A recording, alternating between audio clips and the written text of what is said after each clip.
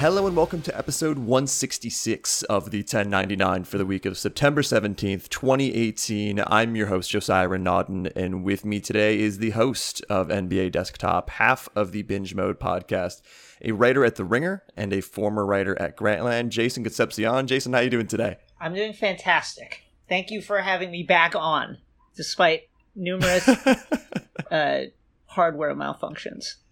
This is the second official time you've been on the podcast because this one's going to go out, cross my fingers and knock on wood, but third appearance. We actually, usually I avoid, I try not to say oh, we re-recorded this because then people are like, man, we're getting the second take. But in this case, it's going to be way better. Yes, it's going to be great. We've practiced it. We now know exactly what we're going to say, and we're probably going to go off script a little bit. For the podcast today, what we're going to do is a fall games preview. And the way we did it on the last show, and the way that we're going to continue to do it now, is we're going to bring up certain games, mainly the big ones. It's mostly AAA stuff that's coming out between now and the end of the year, and go over something that we're really excited or anticipating about it, but also go over something that we're like, I don't know. I'm a little worried that this might happen or that might happen. And a lot of what I want to start with is going to surround Battle Royale games, because since we last talked the dead recording, Black Ops 4 has had a beta with the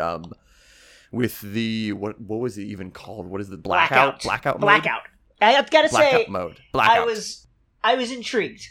Yes, I'll say that. So here's the thing, and so we'll start with Call of Duty Black Ops 4, and a lot of what I am both excited about and concerned about of this game has to do with the Battle Royale mode, because there's no campaign anymore. It is this heavy focus on multiplayer, on zombies, and then Blackout, which seems to kind of have a combination of everything. Like there's randomly zombies and shit walking through there. Right. It's just whatever kind of co-op thing has been, or co-op / multiplayer / whatever kind of fad has been popular over the last 5 years. Let's just throw this in one mode and let's see what happens. It is the ultimate, just it is the Long Island iced tea of video game modes, where it's just a little bit of everything in there, and it's probably way too strong, but I guess I'll try it. And so I guess what I'm excited for with this and what I'm hopeful for is we haven't seen this AAA version of what Battle Royale can be. We've seen Fortnite, which is of course grown to be this AAA thing, to be the biggest goddamn game in the world, but that kind of started more as a scrappy game, as a game that wasn't gaining an audience, and then kind of out of nowhere pushed out this mode that, for all intents and purposes, copied PUBG. But if we're talking about PUBG copies, Black Ops 4...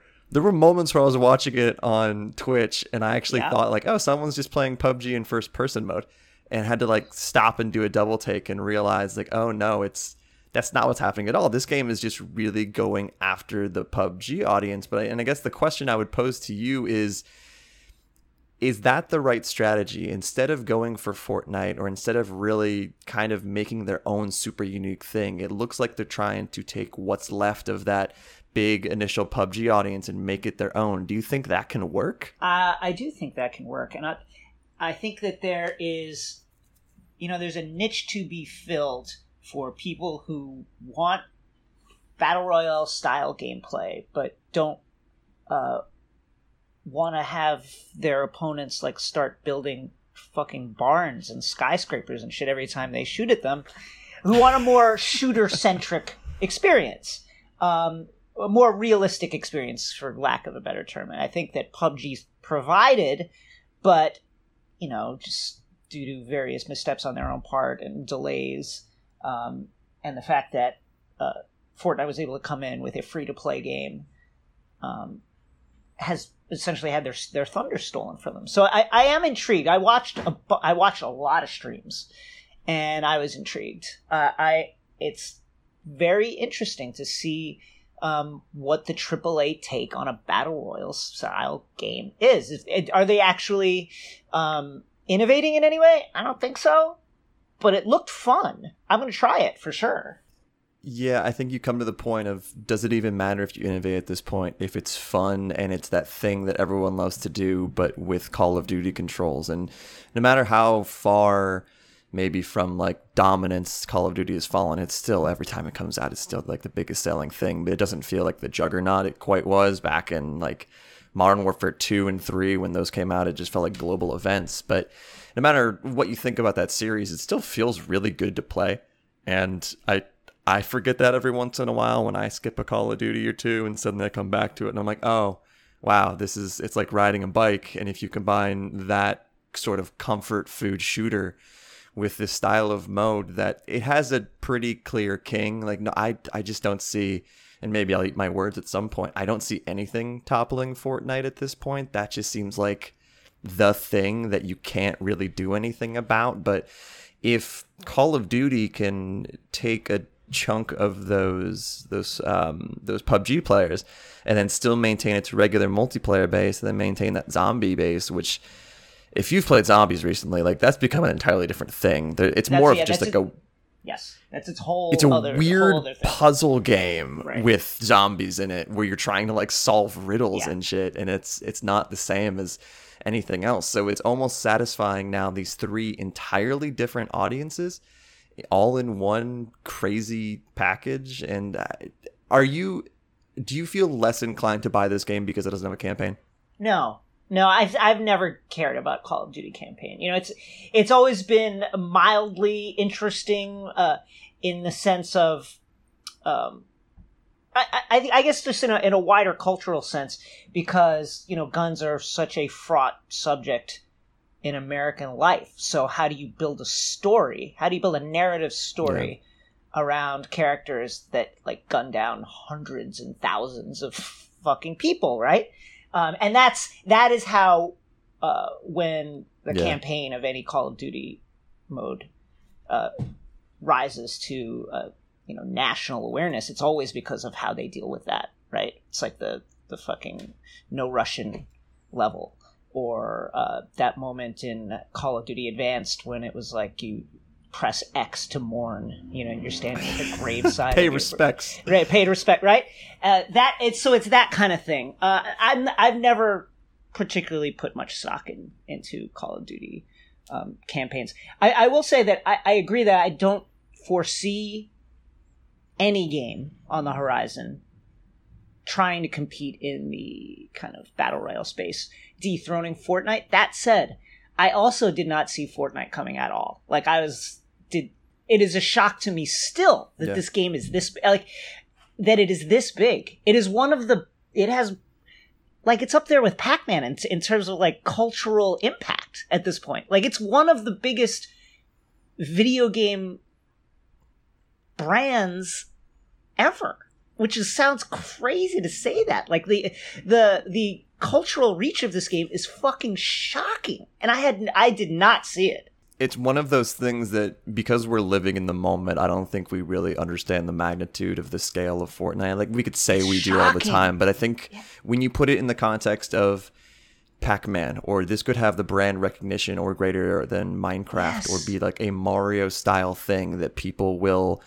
This will define childhoods and define junior high, and like it is at that stage. And I don't think, I'm like you, I didn't see it coming, but I also will double down, and I don't see Call of Duty coming and doing that. I think the only way it has a chance to reach numbers even remotely like that is if at some point they separate that blackout mode and make it its own free thing. But then we get into the Activision, I think ever sees Call of Duty as a free thing, and once it becomes a free thing, you can't really, you can't put the toothpaste back in after that. Like it's kind of, it gets that label, but it'll just be really fascinating to see. And in a similar vein, talking about Battlefield, that'll be similar to see what they're doing with that, because we've seen a little bit of their Firestorm or whatever the hell it's called mode, but that's going to be similar, where Call of Duty is trying to take that PUBG audience. What is Battlefield doing? Because on a positive note, I feel like I haven't played a Battlefield game in a while. I'll try a new campaign. I will try that setting. I'm okay returning to that. But just in terms of like what I'm worried about is if Call of Duty is already starting to gain traction with streamers and with people who are maybe looking for an alternative to PUBG or an alternative to Fortnite, where does that leave Battlefield? Is it one of those situations where Call of Duty being out first with this beta and being in front of everyone is going to be really positive for them and a huge negative for Battlefield? Or maybe is Battlefield just actually doing something different enough that when theirs comes out, you're like, oh shit, this is an entirely new audience going for this? Like, the main concern is, what does that mode look like? I'm more concerned about the Battlefield approach to this style of game, simply because, like Battlefield games don't really lend itself to a battle royale kind of gameplay, I guess. Maybe like when you look at the success of Fortnite, it just combines shooting and looting in a way that is extremely satisfying. If there was a downside to PUBG, I think it was that the looting felt prohibitive at times, where you'd spend so much time like finding backpacks and bandages and shit, and then you just walk out a door and fucking get got by a guy who's like just hanging around a corner with a shotgun. And that happens in Fortnite, but it's for some reason looting felt a lot more. It felt like there was a point to it, and it could extend your life in a way that was meaningful to the way you derived satisfaction from the game. Now, from watching the streams of Call of Duty, I think that the Twitch approach, the kind of Twitch shooting, extremely short TTK kind of gameplay can work with a certain segment of people who want to play that game style, because then it's like, okay, you die and you just go back. You just go start another one. You know what I mean? Like you'd rather die right away than limp into like the top 15 of the game, right? So I guess so how does Battlefield differentiate itself from that? I honestly have no idea. I just can't see it. And add into that I've always felt like I like Battlefield games, but the controls are not as satisfying as Call of Duty games, where when you miss a shot, you shoot somebody, you kind of understand why they didn't die or why you died or what the outcome was. Not so much the case with Battlefield, which has kind of like, I would describe the controls as slightly floppier, as probably a trade-off just to the size of the maps. So it'll be interesting to see how they make up for that. Whereas, Fortnite makes up for that kind of floppier controls with the building features and all these other things that you can do in the game before you even start shooting somebody.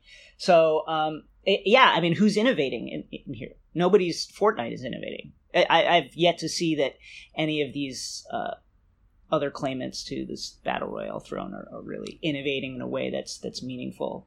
So I am, I'm looking askance at these, but I'm still going to play them. I'm interested, but I'm ready to be disappointed. Yeah, it's all about nuance with these Battle Royale modes, because I think you're right. Neither of them feel like they're innovating in this major way, and I think having vehicles in Battlefield will be cool. Like, that could be a cool thing if suddenly there's just one dude in a tank and he's just going through, and you're like, do we have to like kind of team up, even though this is kind of every man for himself situation? There's that side to it, but a lot of it is just, you mentioned before, the lack of building, and that's going to be really appealing to some people. Some people are like, I'm sick of getting into a firefight and my actual gun skills, my aim doesn't matter. It's just who's great at building. And removing that aspect, at least, there's something to that. And of course, that was never in PUBG, but that's also at the time, for a while, it was just a PC game, so it wasn't accessible to people who might dislike building. So it's all kind of going to be, how do you make small alterations to this? It's weird to call it a well-worn formula, but it feels like it at this point, that it's going to be, how can you make those small wins that bring people over? But just in both cases, if you are looking at this as like a value deal, a lot of people look at games that way when they're getting them at the end of the year. You hear all the time, like, oh, if it's not this number of hours, if this open world game is only 20 hours, I'm not wasting my money on it, which is insane. But maybe some people will look at Battlefield versus Call of Duty and be like, look, these both have Battle Royale modes, these both have deep multiplayer modes, but this one has a campaign, this one doesn't. So you might still get some of that, because people feel like they might just be getting 3/4 or half of a game with Call of Duty versus Battlefield that's actually going to give the big crazy blockbuster campaign. But then there's the other side of the people who are upset that there's women in it, so they might just be like, I don't even want to see the campaign. Unfortunately, a loud voice in the gaming community. Yeah, I was gonna say, so there might be, like, who knows if it's just loud, angry people on Reddit, or if it's a reality that DICE and EA will have to deal with, where suddenly people are actually boycotting it because they're insane people and giant babies. But it's just going to be fun to watch these two go at it. But it kind of feels like the entire time looking over them, like Shao Kahn is suddenly just Fortnite. It was just like, nah, like, you could keep fighting, but you're just fighting for my scraps. And there's a little bit of that going on. That is essentially what will happen. I mean, if you're playing, essentially, like, the appeal of a Call of Duty Blackout is, do you like Call of Duty? Have you been missing out on this Fortnite craze? Do you want to try it? That's essentially what it is. So, I'm interested to see what happens next. But again, it feels like Fortnite is the brand that is really doing something new with the Battle Royale structure. Could you imagine what a Fortnite 2 would look like? Like, could that destroy every gaming community? Like, would that just be the end-all, be-all? Nothing could be bigger than this? Like, well, it's like, how many more things can you do, I guess, is the issue. They've been really smart with this, with the way they've parceled out content over seasons, I think. It's been really smart. The different things they've adding, different events. I think that's been really, really, really smart, and that's a great way to extend the life of the game. Because I really do think, like, Fortnite they're kind of like in an uncharted territory at this point. Like, this could be a behemoth that lasts the next 5-8 years, or it could fall off tomorrow. Not tomorrow, but you know what I mean? Like, there could be another game in a year that we're talking about. So it's really interesting to see what happens next in a Fortnite 2. Is it a different mechanic? Is it simply more content? Is it a different game modes? What is it? I'm fascinated to see what it is. It is something that it has to be incredible to be at Epic in this moment, but also, like you said, you're just kind of waiting for the floor to drop out. Right. Suddenly it's just like, is this going to end tomorrow? How can this be happening at this scale? I know I had a podcast set up with, I will not name the person, but someone who works at Epic, front-facing person, and he or she had to be like, look, I know we agree to this, but things are so crazy now that if I say something wrong or something that you promise something that maybe the development team can back up, it becomes this massive story on every website. And there's a risk to that. And that's just living that way has to be nuts right now with everything going on. I mean, did you see that story? I think it was on The Verge. Maybe CNN reported it first and got picked up by other outlets. It's something like Fortnite has now been referenced in 200 divorce proceedings or something. It's so good. Everything's great. That's another level. I mean, like, that's a level of cultural impact that is beyond games. That's the kind of thing where if you don't play Fortnite, you know what it is. And you might even get some of the references from it. Yeah. You know, you've got athletes who are doing Fortnite emotes, like when they score goals in the fucking Premier League. It's fucking wild. It's wild. I still can't believe it. It always feels like it's like, how did it happen? I still don't get it. I still have no idea how this happened. They'll be talking about this and actually studying, like, the economics of this game for a long fucking time. But they did free to play perfectly. No bullshit with like pay to win bullshit, microtransactions. It's like they did it really, really in a very transparent way and are raking in money. Like, it's absurd. If one of us becomes video game professors down the line, this is going to be one of, like, the main things we have to teach. This is going to be like a chunk of the semester is just, let's talk about Fortnite. It's like, the economics alone are incredible. It's so crazy. All right, I will pass it to you on this next one. Which game coming out between now and December, I guess now in January, do you want to tackle next? Let's Red Dead Redemption 2. It's like this is an obvious one. The first the first Red Dead Redemption is, I don't know, one of my top 3 games all time. Maybe my favorite game all time. It's my favorite Rockstar game. You know, there's just moments in that game that kind of stay with you, which I think is really hard in an open world game where it's the narrative is basically what you make it.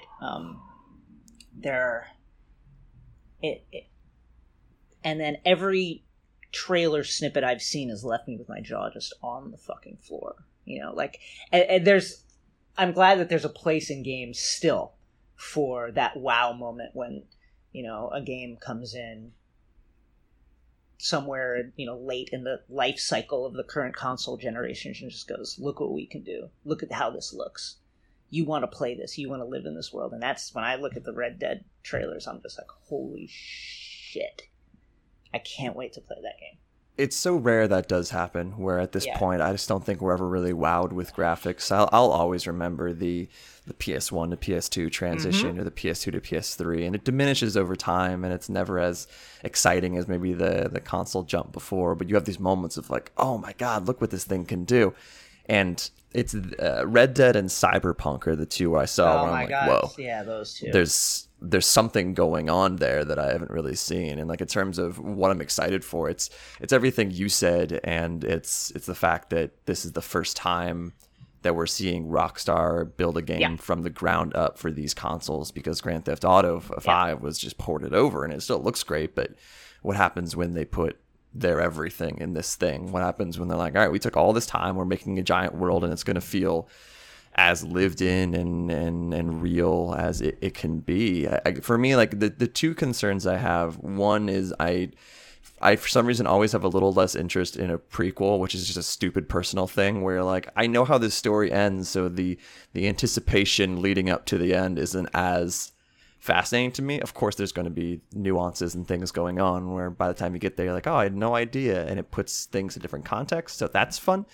But I've never been I really loved Red Dead, but I didn't have this attachment to the characters of the story so much that I really wanted to know, but how did we get here? Like, that wasn't this huge thing for me. But actually, the main thing I'm maybe not concerned, more just curious about, is what the hell this multiplayer looks like, because I don't even know if I'll ever play it, because I think this seems like one of those forever games where you come back and you play an hour every day after work, and suddenly that's your entire year is just playing this game. But Grand Theft Auto 5 just recently was back on like number 1 on the PlayStation Network sales charts, and yeah, that's up there with Fortnite in terms of how is this. That's almost going on under our noses though. Like, I feel like Fortnite's in our face, and something like Grand Theft Auto is still, it's like in the 80 or 90 million range in terms of sales, or some crazy figure. And that's, of course, going to change how Rockstar looks at games entirely. They've now created one of the most successful games as services within one of the most successful open world games of all time. So what does Red Dead do? What does that look like? And how much of the resources were put into the multiplayer versus this open world? Yeah, I'm fascinated as well. Also, simply because like the content strategy, because it's a period piece, has to necessarily be different. You can't do like like a club event, a club centric event, like they do with GTA 5. So like, what is that? What is that extra content? How are they going to roll that out? Is it going to be modes? Is it going to be tournaments? What other things are going to go on within the game to make that a living, breathing world, which is, essentially why GTA is still got this vibrant community years and years later. I'm also interested simply because like GTA Online is, I've messed around with it a little bit, but it can also be like dishearteningly like dystopic in that, like you just kind of like walk out of the door of your hideout and then someone comes along and runs you over with a car, and now you like start over, and that just keeps happening.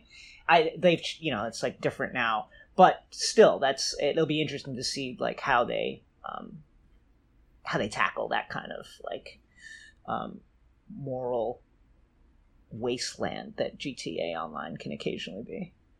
Yeah, people always joke about how Call of Duty a few weeks after a release, and especially a few months, just becomes like you spawn and then you get head sniped, and like that's just like you're suddenly just done every single time. And Grand Theft Auto has taken that to the next step, where you're right, it's more Mad Max than Grand Theft Auto. It's just pure anarchy, and if you just kind of walk into that, you have no chance.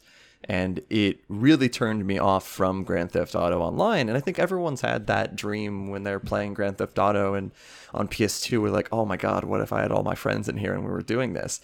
And that's out there now, but it's just so opaque and so difficult to get in. So part of me is like, I mentioned before, I might never play Red Dead Online, but if I am going to, I feel like I need to do it from the jump and essentially like stake my claim in that world and be able to kind of immerse myself in it before moving forward. Because once you're late to that party, it's really hard to catch up with everyone and figure out what the hell's going on. And also a lot of that sort of the bullet time feature, which I cannot think of what Deadeye is about. That game was not a great shooter. Red Dead was an okay shooter, but it was more of a open world game, and you would use that sort of feature, that sort of slow down shooting to get the job done. That doesn't really work in multiplayer. So what is their solution for that? How does that look? Have they fixed the shooting enough that you don't need to lean on slowing things down? So it's just, there's so many like little things, and this is nitpicking because the game is incredible enough that almost every game is moving to early next year to avoid it. But I'm still just curious. Yeah, the implementation of bullet time will be fascinating. It reminds me a lot of like how, gosh, it was like I want to say like Fear is one of the first games that really employed like a bullet time type feature in multiplayer, where they did exactly what you said. Like basically everybody else slowed down. You know, so you felt like you sped up if you had that particular power up. So it'll be interesting to see how they do that. I would imagine that's how they're going to do it. But can they do it in a way that feels less bullshitty enough that you want to keep playing this game? I can't wait for it. I can't wait. I love Red Dead. Love that game. Yeah.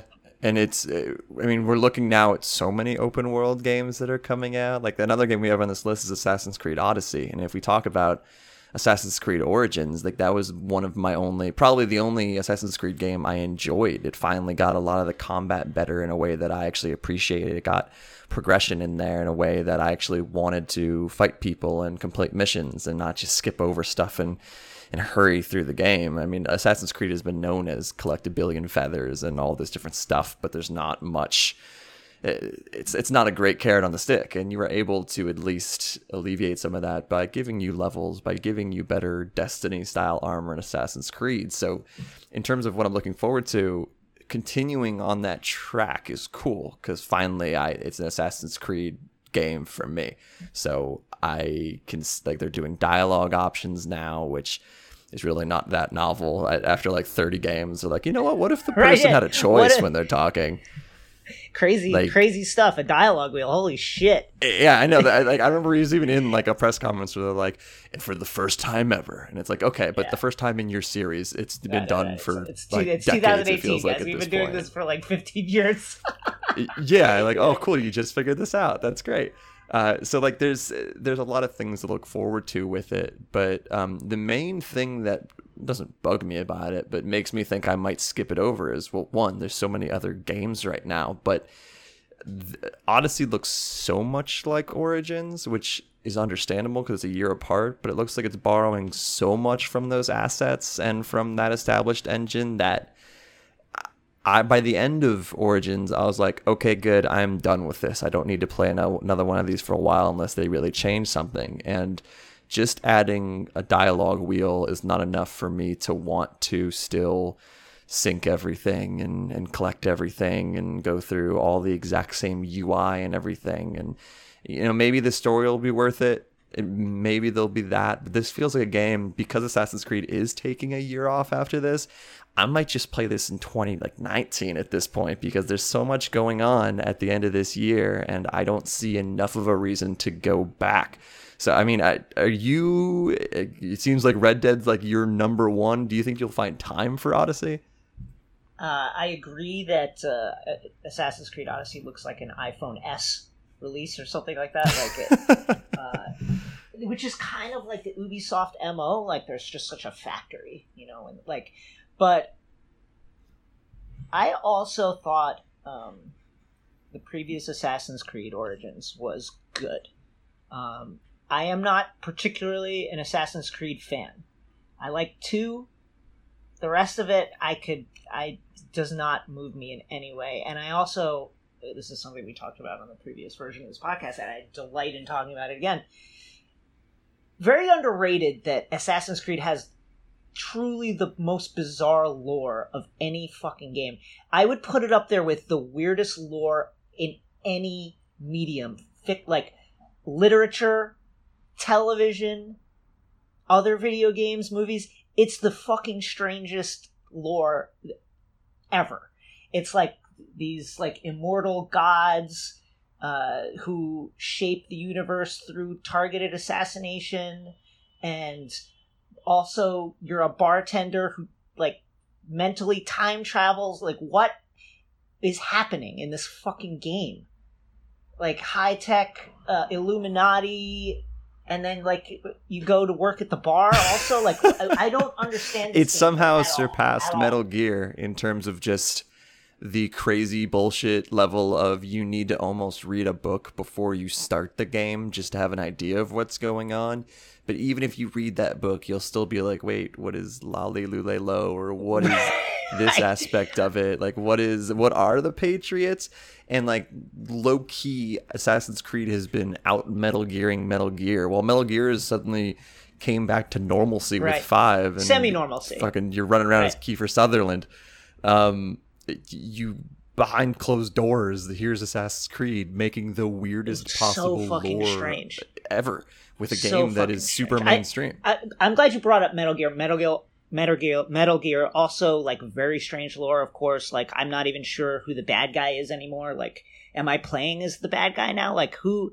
But the difference is that game is the character of that game is very much like, here's a bunch of references to things that don't necessarily all fit together, but we're going to put them under the kind of umbrella of an espionage game, and it's going to have, references to Moby Dick and David Bowie, and then there's going to be like a weird genetic issue, and then child soldiers, but also like the president is corrupt, and then of course like the huge walking weapon. We're still making those for some reason, like it.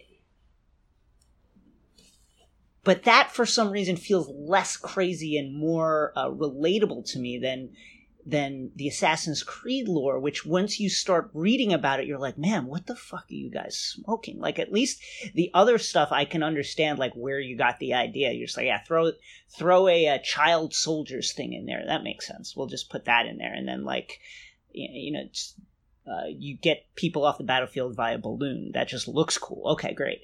But, like, the shit with Assassin's Creed is just absolutely, it's like absurd. It's like the wildest shit. Yeah, I think Metal Gear is all about that crazy story. Like, as you're playing 2, the entire thing is there's these crazy cast of characters, and you're shooting at rockets at this one lady, and they're bouncing off of her, and there's this fat dude on rollerblades who's like drinking some drink or something like that. So you're already immediately shown like, hey, this game is all about the weird.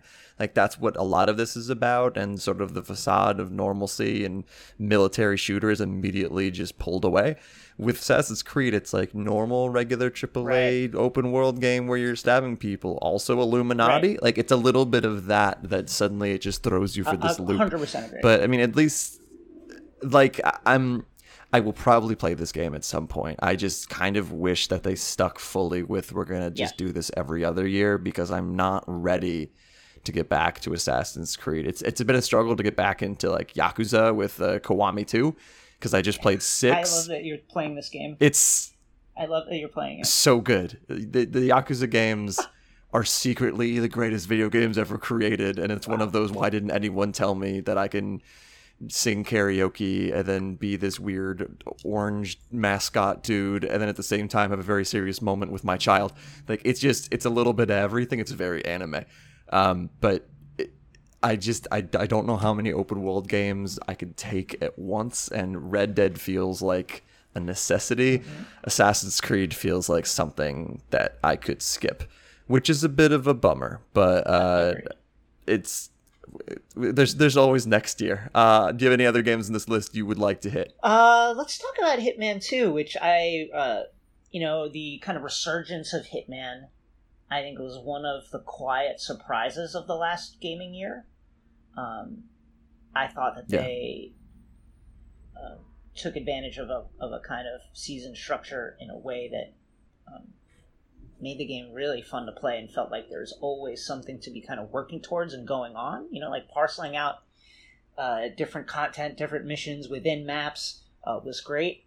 The game looked great. It really looked great. And it had that very video gamey thing of, kind of in these. There's something that's magical about a third person's kind of open world game, or open map game, where you can interact with the environments and the enemies in ways that are just really surprising and funny. Like, I don't know if you've seen that. There's like a GIF out there of a guy who's on one of his playthroughs. He took like all the guards, he knocked them out or killed them, and then he stacked their bodies like in a fucking huge pile, and then hid in the pile for another guard to come by, and then he just pops out, with like the top guard bodies kind of flipping off like little rubber dolls, and he just pops up and hits the other guard in the head with like a hammer or something. It's so funny, and just like the shit that you could do like that. Some of my favorite memories in Hitman, the previous Hitman, were just like when my mission went completely wrong, and I was just like, fuck it, let's just do this. Let's just see how weird we can get. I love shit like that. So I'm very, very excited for Hitman 2. And it's funny, usually in a stealth game, the last thing you want is for shit to go wrong, because there's either just an automatic fail state, or you are so weak that you're immediately gunned down. And there's a bit of that in Hitman still, where like one or two shots and it feels like you're immediately dead. But it can get so funny where suddenly you get spotted and you start you jump off a ledge and you hold on to it, and it's just enough for them to not see you. And then you drop down to the floor below and you karate chop a monk, and you take the monk's outfit, and suddenly you're a monk with a hatchet, and no one's that upset about that. So they're like, oh, you're just a monk with a hatchet, that's fine. And there's just so many little moments like that we talk about before with like Metal Gear. The weirdness is a huge part of it. I think the humor in Hitman is so important. Where underrated. The little dialogue moments, the little one-liners they throw out are so funny in the moment, where you're killing someone or hear someone talking about something, that even the moments where a guard will be like, I guess it was nothing because you suddenly are gone, is funnier than any other game that's out there. And I don't exactly know why. So like, it's unlike Assassin's Creed. With Hitman, I'm ready for more, because there's one, I think, where it's like literally a NASCAR race, and you're like a pit crew member, and you're fucking with their wheels and stuff. So wait. Like they're going all in on, let's do the craziest circumstance. Like before in the last game, the DLC, it's like, oh, you're on a movie set, and there's like a giant fire breathing like animatron. What that word? It's been a long day. Yes, that one. Dinosaur that's suddenly breathing fire, and there's just all these little things that you get to play with, and I get to mess with the golf ball, and now it's explosive, and the person takes a practice swing and it explodes. It's beautiful. It is beautiful, stupid chaos, and the only thing I'm worried about is it looks. You talk about an iPhone 6s. This very much looks like the S version, where it's kind of running on the same everything, but just new scenarios. And that might be okay. But for people who are like, man, I really want Hitman 2, this feels more like Hitman the next season, which that might be okay. And it's just different enough that it doesn't feel like it's going to clash with all the other games coming out. It's unique enough that I'm fully ready for it. Yeah, I think that it's wonderful to contrast, and very illuminating to contrast two stealth games like this, Hitman and Assassin's Creed. The thing that makes Hitman so fun is that there's an element of voyeurism to the scenarios that they give you that is really thrilling. Like, who hasn't wanted to sneak around a fashion show or something like that, or thought, man, what if I snuck into this event? what if I did that?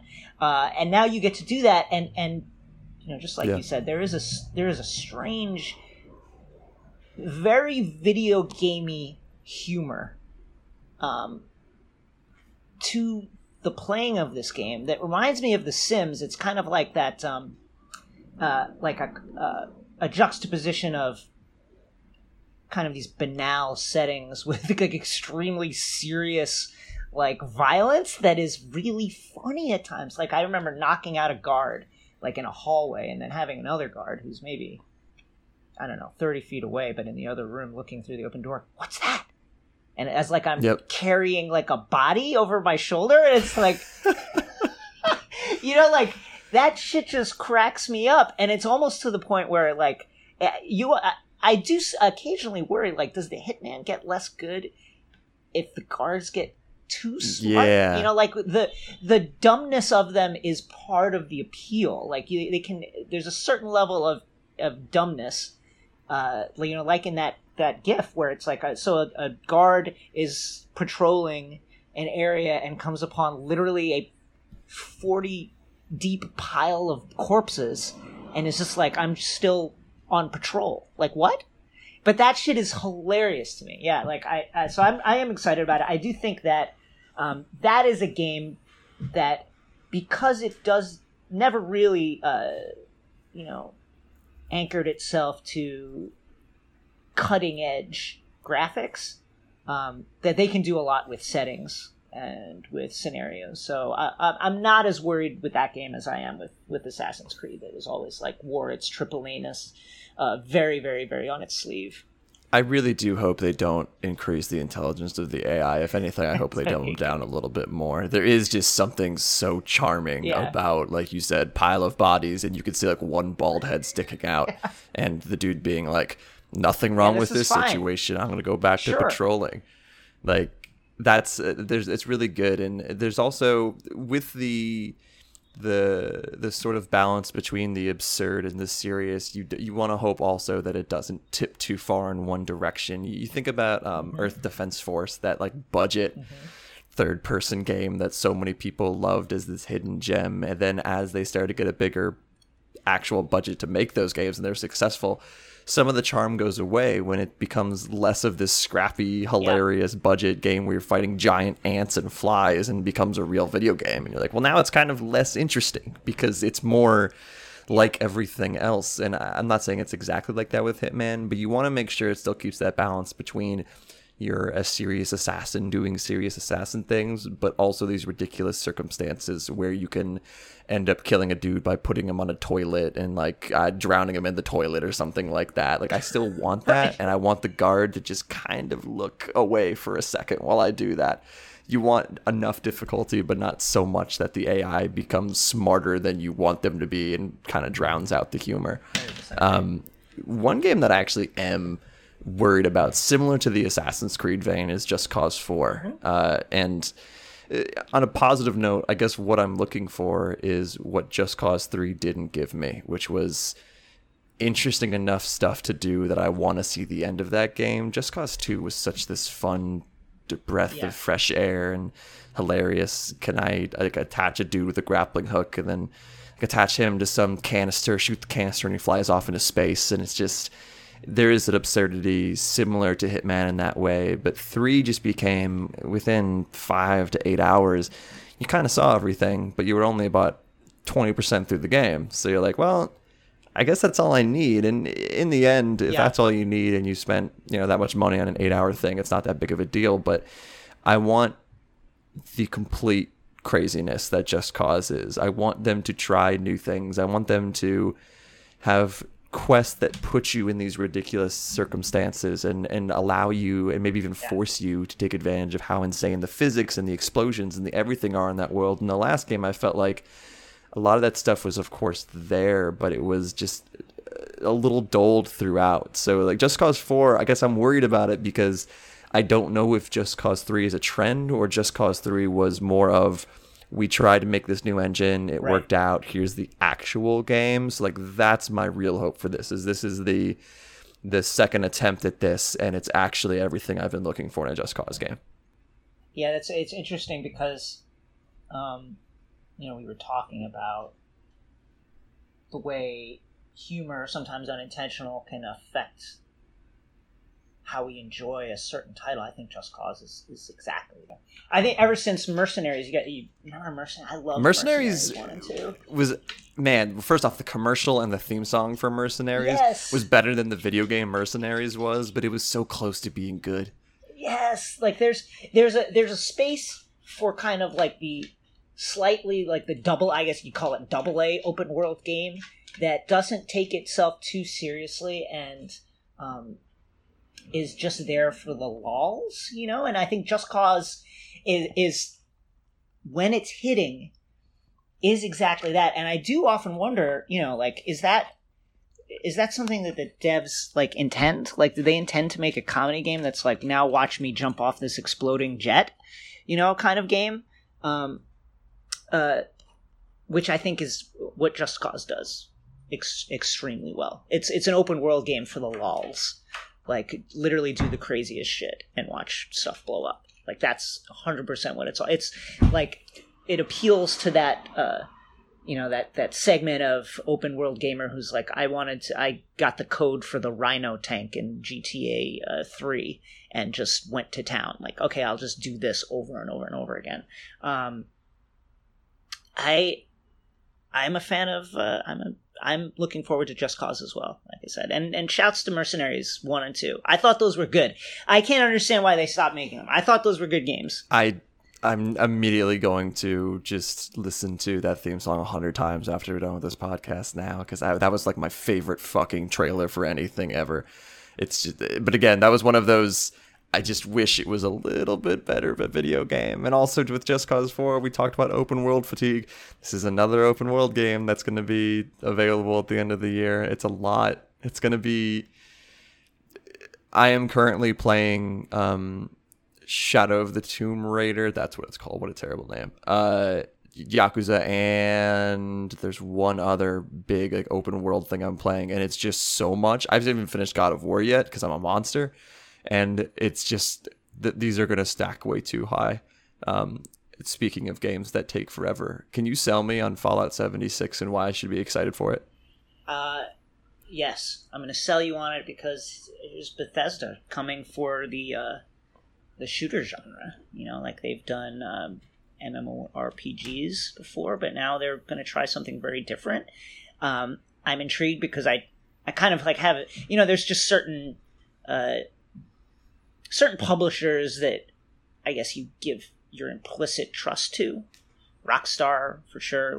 If they make a game, I don't need to know that much about it to be like, I have to. I feel like I must try this.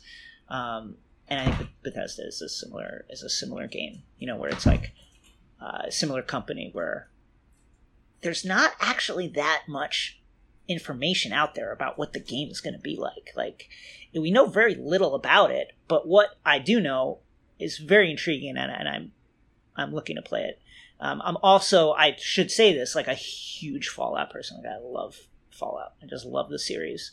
And even though Fallout 4 fell short for me in certain aspects, it was not, the gameplay was not as varied as 3 was. You couldn't, with 3, I felt like you could go through the game without killing anybody if you got your spoken word and charm up to a certain level. You could really play that game in strange ways. Whereas Fallout 4, it's just get guns, build bases, and that's essentially it. But the base building was super, super great. So I'm very excited for this game. Now, are you a Fallout person? I guess that's the thing. If you're a Fallout person, you'd be excited about it. If you're not, I am super not. And that is what I'm running into. And because this has this survival aspect to it and is going to be a different video game. What I'm saying is what excites me about Fallout is that it's not exactly a Fallout game.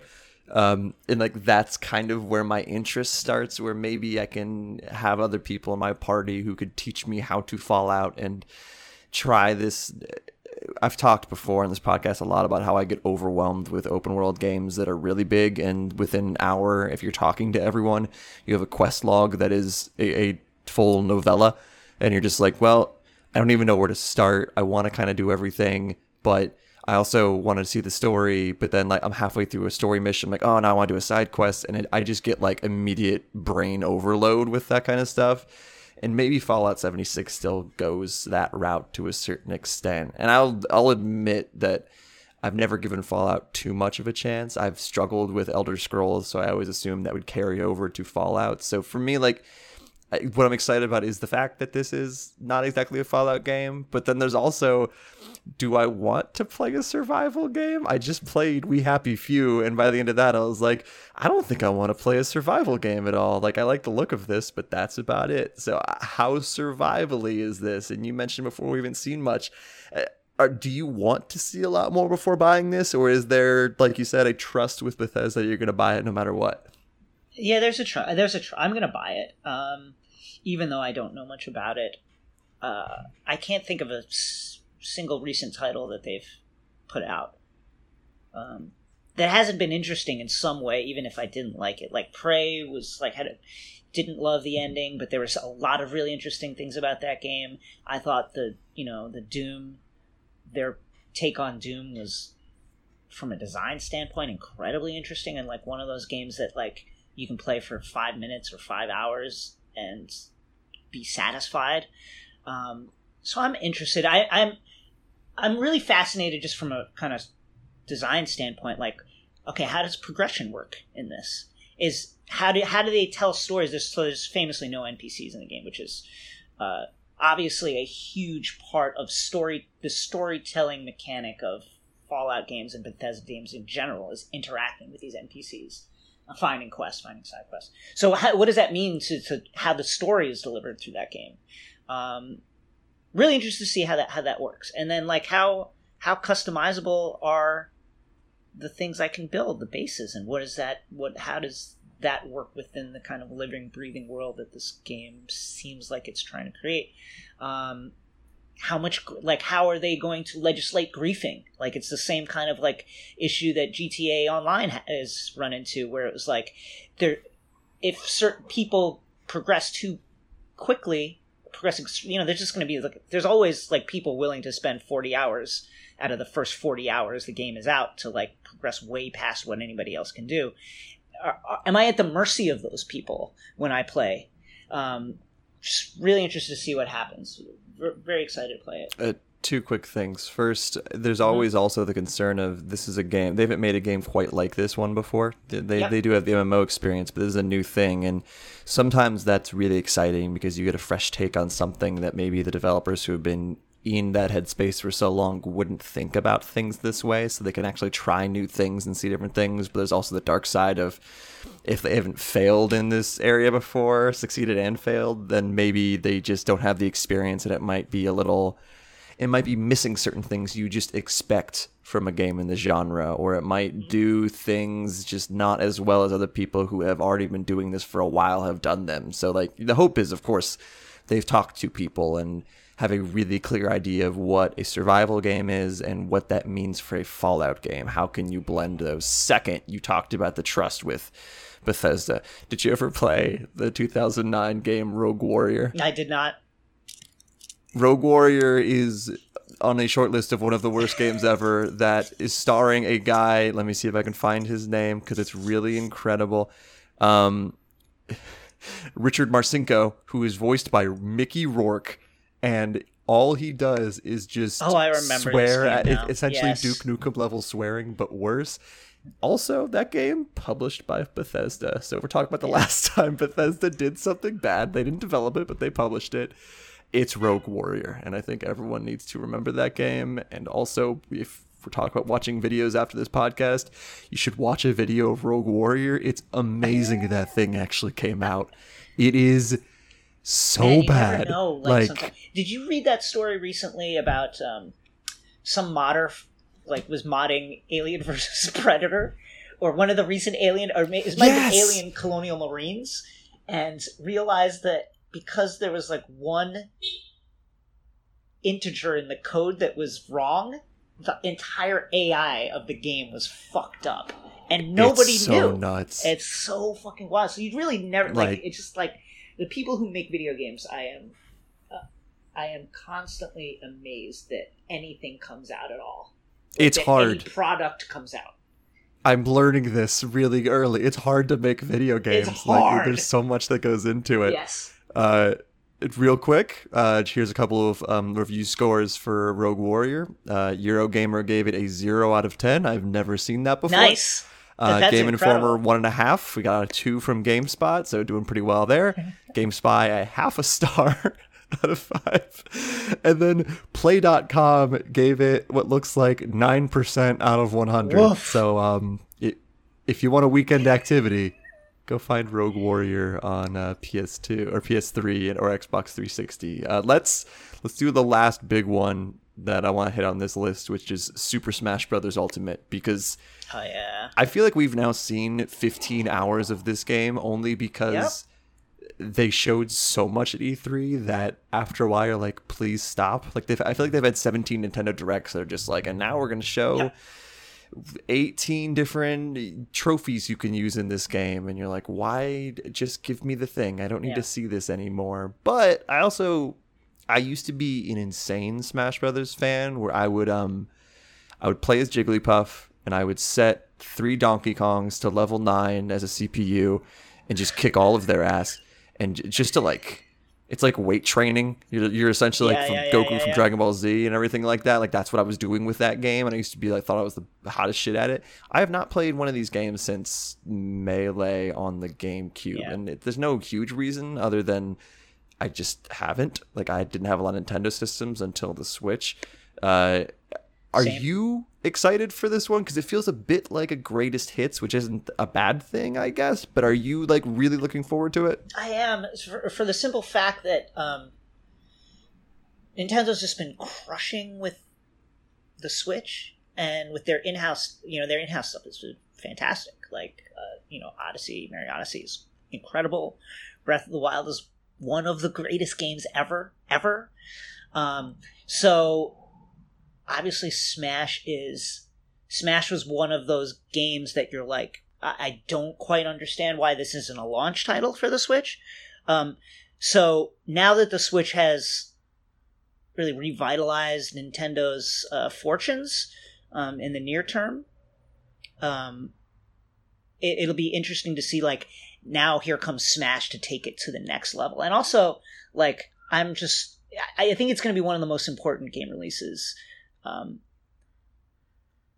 that we can remember in terms of like the fate, the long-term fate of Nintendo and the console. Like, Smash is just beloved with a vibrant community that grew up organically around this game. One of, like, really, when you think about it, the kind of like esport founders, you know what I mean? Like,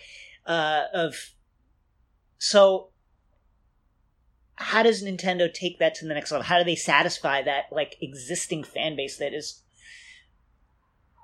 really ready to shit on something that isn't up to their standards and is already, like, extremely, like, a divisive community that, like, argues about characters that are OP and, like, so I'm really excited to see what that kind of rollout is, and who drives the iterations of the game. Like, is it community input, or is it Nintendo? Nintendo's been, it's like famously hard-headed about, like, the characters they put in games and the way they, the way they update their games. So, like, let's I'm really excited to see this, because I think this is the game that really, where Nintendo can really put their stamp on, like, esports for the next, 3, 4, 5 years on the Switch, which I think is something that needs it.